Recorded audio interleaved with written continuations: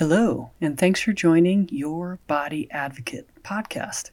Today we have a really interesting interview with Annalie Sullivan.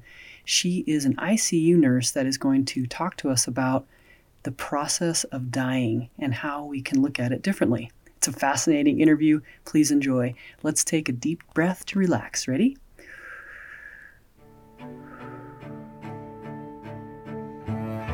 You're listening to Your Body Advocate, telling your body's side of the story. The podcast dedicated to supporting and improving your body-mind connection so you can live a pain-free, passion-filled life, dissolving one body tension at a time. Discover the healing properties of your own body language, and together let's explore ways to support and improve essential self-talk. Now, here's your host, Master of Encouragement and Body-Mind Life Coach, Ruth Cummings.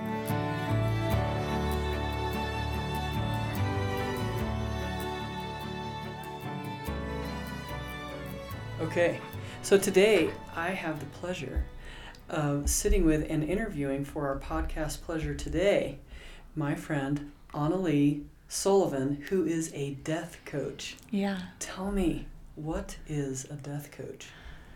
A death coach is a fun name to excite people, but it's also somebody, myself, who gets to help people walk through the process of dying, whether it is the person who is actually experiencing death or it's their family, friends, loved ones who are experiencing the death of someone else in their life.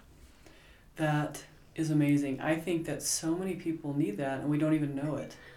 Yes, definitely. So I'm also a nurse in the ICU as well as a hospice volunteer, and I work with families all the time who are completely blindsided by death. Even if they knew it was coming, they are missing the experience with it. They're missing like a work ethic, In the 16 and 1800s, they actually used to put out manuals on the ethics of how to die. And so they had values on how we should actually conduct ourselves during this process. But I think our culture today is largely missing this. So often somebody's diagnosed and they don't have a roadmap for processing the diagnosis, or the wife of the husband who suddenly died doesn't have a roadmap for what to do next.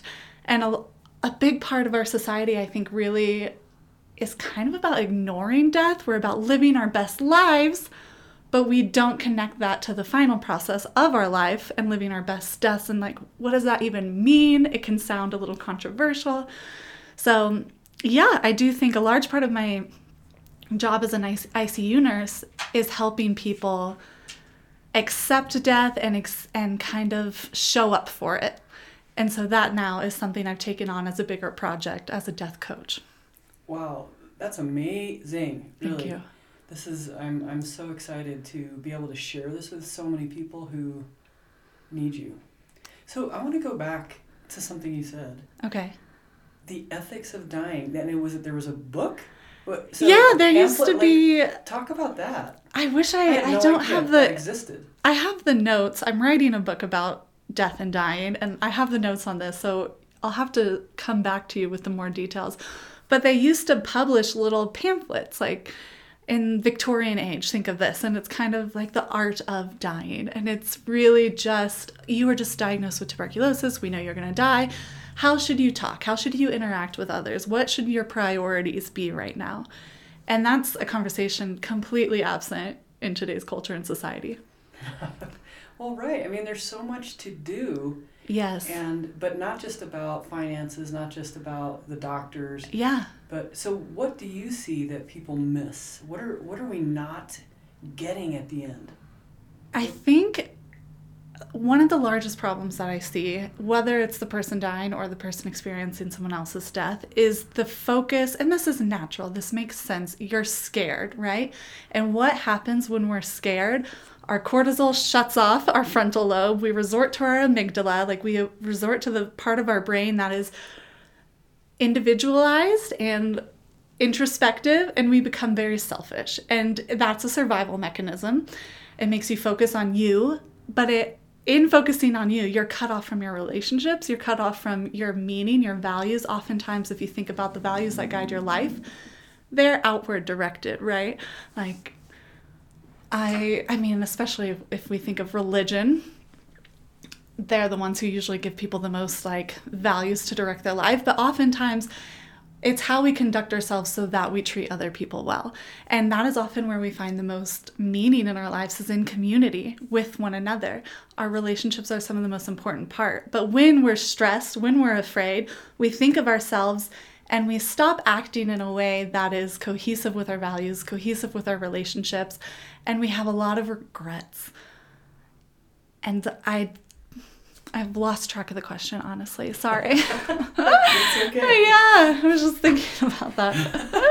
What was the question? Like, what do you see that, like, we've talked a little bit already about, you know, to leave a legacy, to help people leave a legacy. So what I'm curious about my own family and my own experiences of people dying in my life and my family is, you know, is every conversation that they want to have, has that been had? Right. Okay. That takes me to back to the last question as well. I think I was mentioning relationships. Relationships and things are two of the biggest stressors when people are dying. What do they do with all of the things they've accumulated, and which relationships do they focus on and how? And so obviously, we don't need things when we're dying, but things are very meaningful to us. They are attached to our identities and who we are and how we relate to others. And a huge part of the process of dying is deciding who to give what.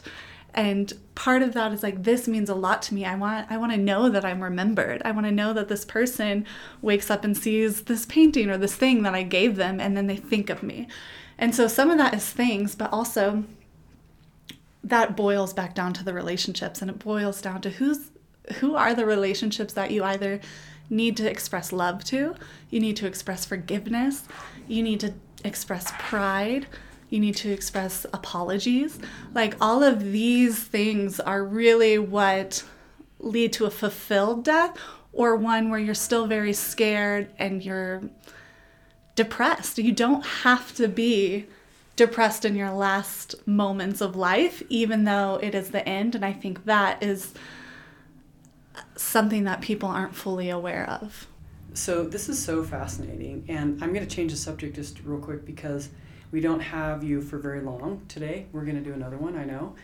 But for our audience today, if someone out there is with a loved one and they're, you know, getting ready to die, they're in the last 2 weeks and we don't really know, but how do we know, how do we keep them comfortable, and how do we know that they're not comfortable?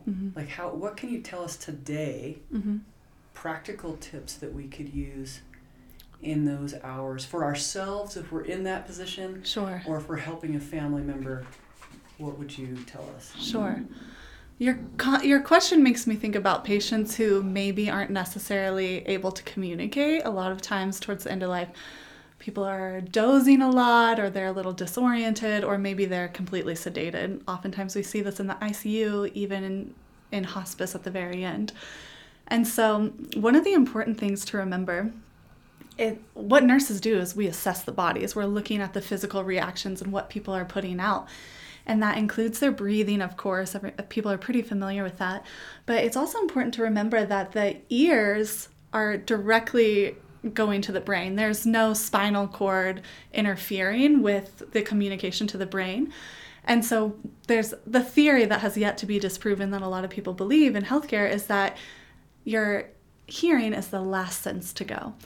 And so I actually tested this as an ICU nurse. Oftentimes I'm trying to keep people comfortable without increasing their sedation.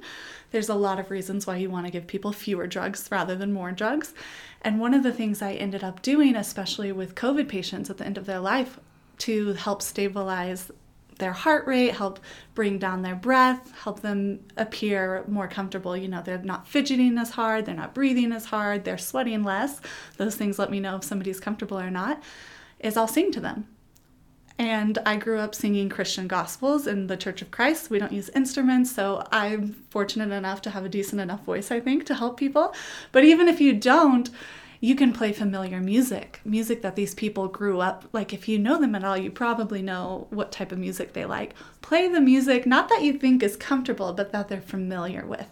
Because oftentimes it is a reflex. When you hear your favorite song, you do go back, you recess back into the moment when you first heard it. And that can cause a visceral reaction. And I see it in my patients all the time. So I think the number one thing is actually song. Yeah, I think the number one thing is song. The second really good technique, people are afraid to touch people who are dying. And it makes sense. You're afraid of causing them more pain. You don't know where they're hurting. Their skin looks different than it's ever looked to you before. It's discolored. Maybe it's really flaky. There's so many reasons that you might be afraid to touch someone. But we forget that healing touch, therapeutic touch, well, you know this, is one of the oldest medicinal therapies out there. And it is true that you can massage people still when they're dying. Massaging palms is something we do to women in labor to help them not focus on the pain. We'll massage really firmly their palms. I'm not saying to massage the palm as firmly as you would somebody like a young lady in labor, but you can massage palms and you can watch people be more calm. I usually go for the palm just because I know I'm not hurting them. Usually, the palm is a pretty safe place. But you can also just hold their hand. You can play with the air conditioning. You can turn on a fan. Like, all of the things that help you feel more comfortable also help a person who's dying feel more comfortable. And we do forget that a lot of the times. So I think the two most important strategies that anybody could take away is really controlling the sound environment and the tactile or the touch environment. Wow. Okay. Mm-hmm. So so could we read to them? Yeah, absolutely. Especially somebody who loves to read, like pick books that they've read before is what I would recommend to you, because we have neural pathways in our brain that when you are expecting something, if you're watching Harry Potter, you've seen it before, your brain already knows, okay, the next scene makes me laugh, and you're triggered to laugh before the impetus. So you're walking down neural pathways that already exist in their brain, helping them remember how to feel good. So much of this is about internal perception and how that can affect the external. Interesting. Mm-hmm. Okay. And so, like for massage, mm-hmm. any other place besides the hands that you would suggest? This is where maybe I would resort to your expertise, okay. because I am not a massage therapist. I go for the hands because I learned that in nursing school. Right.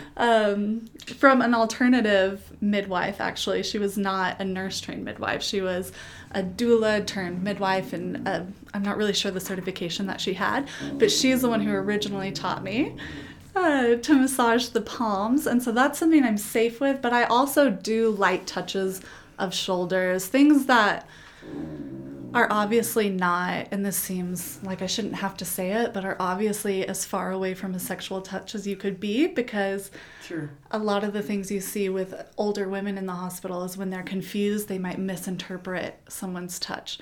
And so obviously if somebody is dying and they're in that place where they can no longer communicate to you, they can't tell you, don't touch me like that. So I do try to be very cognizant that I'm like, would I touch my grandma this way? Right. How would I express love and touch if I was hugging my very alive grandma? And I try to take that same feeling to the person who is dying. Yeah. Mm-hmm. Well, my experience with that, like I did rub the back of my mother-in-law who was passing away, and she really liked that, and she would come find me, because I was actually in bed with I just had surgery on my knee, so she would come and lay in bed, and I would rub her back. So nice. And it was just so very, What very type of lovely. Pressure did you use? Very light pressure. Yeah, very light. And if I had lotion, I would use it because the skin is so thin. Mm-hmm. It depends on what they're dying from, but that really helped her. I remember her coming to find me. And another thing that I do for massage is that I only do hands, feet, or back. Okay. And because sometimes with the arm, you could like mess with their IV if you're not careful. Yes. And sometimes they've had both arms, Yes. They're bruised from all the care. Yes. I'm so glad you validated the hands. Yeah. But also the feet that sounds like a really good idea. I'm going to keep that in mind. It's very safe, the feet. It sounds safe, yes. Because it's, again, like, you don't want to be going past any boundaries, especially if you don't know the person. But even, like, sometimes, like, I am afraid of hurting. I don't know if I'm going to hurt them. So and the feet are really far away, but they're still very comforting. If I know the person really well, like with my mother-in-law, I did also massage her head and her face and her ears, but she was right there looking at me, talking to me. You had that feedback. Yes, we had the feedback. She said, "Oh, that's too hard. Oh, please do that some more." But if she wasn't communicative, then I would have backed off and done just her back. And I went in a real slow, circular, clockwise motion. Yes. So that's what I did. And I think it's, especially for the uncommunicative people who are going through this, it's just so important. Touch is such a way you can tell them that you're there. Yes. Like, people can feel that you're there. Even children, when they're sleeping, like, I've noticed this with my new niece. She loves being held. She'll sleep more comfortable. She's asleep. She doesn't maybe know she's being held, but she sleeps more comfortably being held. And that doesn't change when you're older. People sleep better sometimes when they're in the same bed as someone else. And it doesn't change when you're dying. Like, just the simple act of being touched and viscerally knowing that you're not alone is so important. That's interesting. So if somebody isn't conscious and their family isn't around, do you try to touch them more, or yes? I always will hold hands with my patients when I treat everyone like they know what's going on, because I don't know that they don't, right? Especially if hearing is the last sound to go, then I assume they can on some level hear everything I'm saying. And so when I walk into the room, I'm still telling them, hey, I'm going to give you this shot for this reason, or I'm going to give you this medicine, or your temperature is up, I'm going to give you Tylenol. And I hold their hands when I talk to them so they can direct their attention to the fact that I'm there. You're like the perfect nurse to have when you're dying. Thank you. I try. Really cool. I care a lot about my patients who are dying, especially my patients who are dying alone. I think that's awful. And just in case people don't know, hospice has a program. If anyone is dying alone, or if you're a nurse listening, you can call hospice and our volunteers will come and sit with them in their final hours. I did not know that. Yeah, isn't that important? Can we have that link? Yes, Someone that there's phone a link. We can call? Yeah.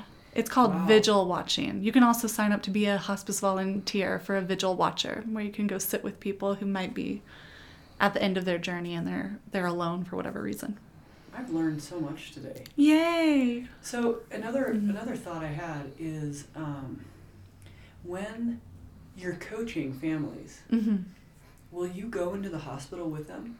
Absolutely, if they want me to. Show them how to and how not to. Yeah. But you also, we've had this conversation, we haven't brought this up in our podcast yet, but you don't want people to die in ICU. You're suggesting that's a whole other... that's a whole nother topic we should talk about on another day. But yes, I think it's important, actually, to bring a coach or a medical expert or somebody who is not your family, who doesn't have emotional stake, but is also not a part of the medical team, with you to understand the care that's happening and to advocate for the patient in the bed, for their immediate comfort in balance with their treatment needs. So I definitely think, whether it's myself, I know actually there are nurse consultants out there who do this type of work, but you can have somebody go with you. That is within your rights. And even in times of COVID where they'll really press you not to bring someone else in the room, you have the right to have that intermediary between yourself and the medical team, and they create a buffer for you to really understand what's going on and take your time to make decisions and to really advocate for the patient. So I definitely believe you should have a coach or a medical advocate in with you in these moments. Now, you had just mentioned, because I can see now that this is really needed. And what I remember, a story that you were telling me was just one story is possibly typical, where someone is dying, they're not going to make it much longer, and the medical team says, hey, we should have this really intensive surgery. It might give them another hour or week, or it might not at all, and it's they'll just say, okay, an example is, you have a patient who had a stroke who we have no idea if they're ever going to wake up. They haven't shown any signs of it. They've been off sedation, so that means we're not giving them any drugs that should keep them asleep. And they're still not waking up. And then they'll find some other health problem. Usually where there's one serious health problem, there's a million little ones. And they'll suggest, we could go to surgery to fix this right now. Surgery is traumatic. Surgery is physically cutting into the body. It's giving you a lot of psychedelic. Ketamine is a drug we often use in surgery. It's also a drug recreational users OD on all the time. It is a psychedelic. It causes tripping. Anybody who's ever had any kind of experience, even just drinking alcohol, knows that you cannot control how a trip is. You don't know what psychological space you're putting yourself in.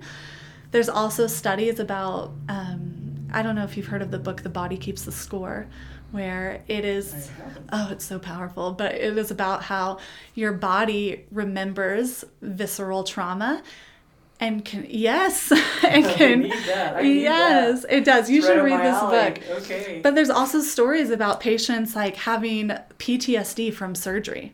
Oh. Yes, and it's like, why are my. we putting people who may be at the end of their rope through more trauma unnecessarily? So it's, Would you say that they should go home, or where? yes. Okay, Where you're would saying, you hey. want? Where would you be most comfortable? In a sterile room with people coming in every 4 hours, poking you for more blood, with your fingers bruising. There's so many terrible things that I could talk about why the ICU is the worst place to die. Or would you like to be at home, listening to your music, in the lighting you're familiar with, in a space you're familiar with? I don't know about you, but I sleep better when I'm at home than if I'm in a hotel room. So do patients, you know? All of these things that are common sense to our lives don't change when you're dying. Right. Good point. Yeah. Okay. So the coaching part, I can see that it would really help all levels. And how about after the person passes? What is your job then? I really love to work with families after somebody passes. And we spoke about this a little bit earlier, but our culture doesn't really pay too much attention to people who are suffering through grief, to people who are coping with the loss. You get maybe 2 weeks off work at most to maybe if you're lucky. Right. If you have a great job and a great boss, Yeah. maybe you get 2 weeks off to mourn. But there's so much more than mourning. We need to celebrate. We need to reminisce. We need to share their stories with other people, connect with other people who knew them. There are ways to experience and to relive the relationship you had with that person and to continue it forward so that you're not cutting off one of your legs and trying to stand with full balance, you know? I think when we lose people, it can often feel like we're a tripod with 2 legs. And so it's about realizing we still have that third leg and how to use it again. How to use our ghost limb, if you will. Awesome. Yay. I'm so glad we got to talk about it. I know. Hey, well, thanks for being with me. I know that we didn't have much time today, but we got a lot talked about, I think, and to just get the conversation started. And we're going to talk next time about the nightmares of the ICU and how you would suggest, at all possible, trying to die at home. And then what about the discussions you were saying? What else is that next blog post you're writing about? What I'm really excited to read. Yes, thank you. Well, I love being here and talking to you too, so thank you. But yeah, I really want to talk to people about my experience with end-of-life discussions in the ICU and how it has really solidified within me this passion to help people shift the way that they understand death and the process of dying, and why it is so important that it happens outside of the hospital for spiritual growth, for emotional growth, and for true catharsis to actually happen. Wow. Okay. Awesome. Thank you. Thank you so much for being here. Oh, and we're going to have your contact information, so your phone number, your email, and then your website and how to work with you, right? Yes. All those links for us? Okay. Yeah. And we will send people your way. Awesome. Thank you so much. Thank you, Ruth. See you next time. Thank you for listening to Your Body Advocate with Ruth Cummings. We're so glad you've joined us today and truly believe you can live a pain-free, passion-filled life. To connect with Ruth, work with Ruth, or to grab your free ebook, go to ruthcummings.com. We'd love to hear from you. Don't forget to rate, review, and subscribe so you don't miss our next episode. Until next time, friends, be open, Include the unincluded, think outside the box, and spread love and kindness one smile at a time.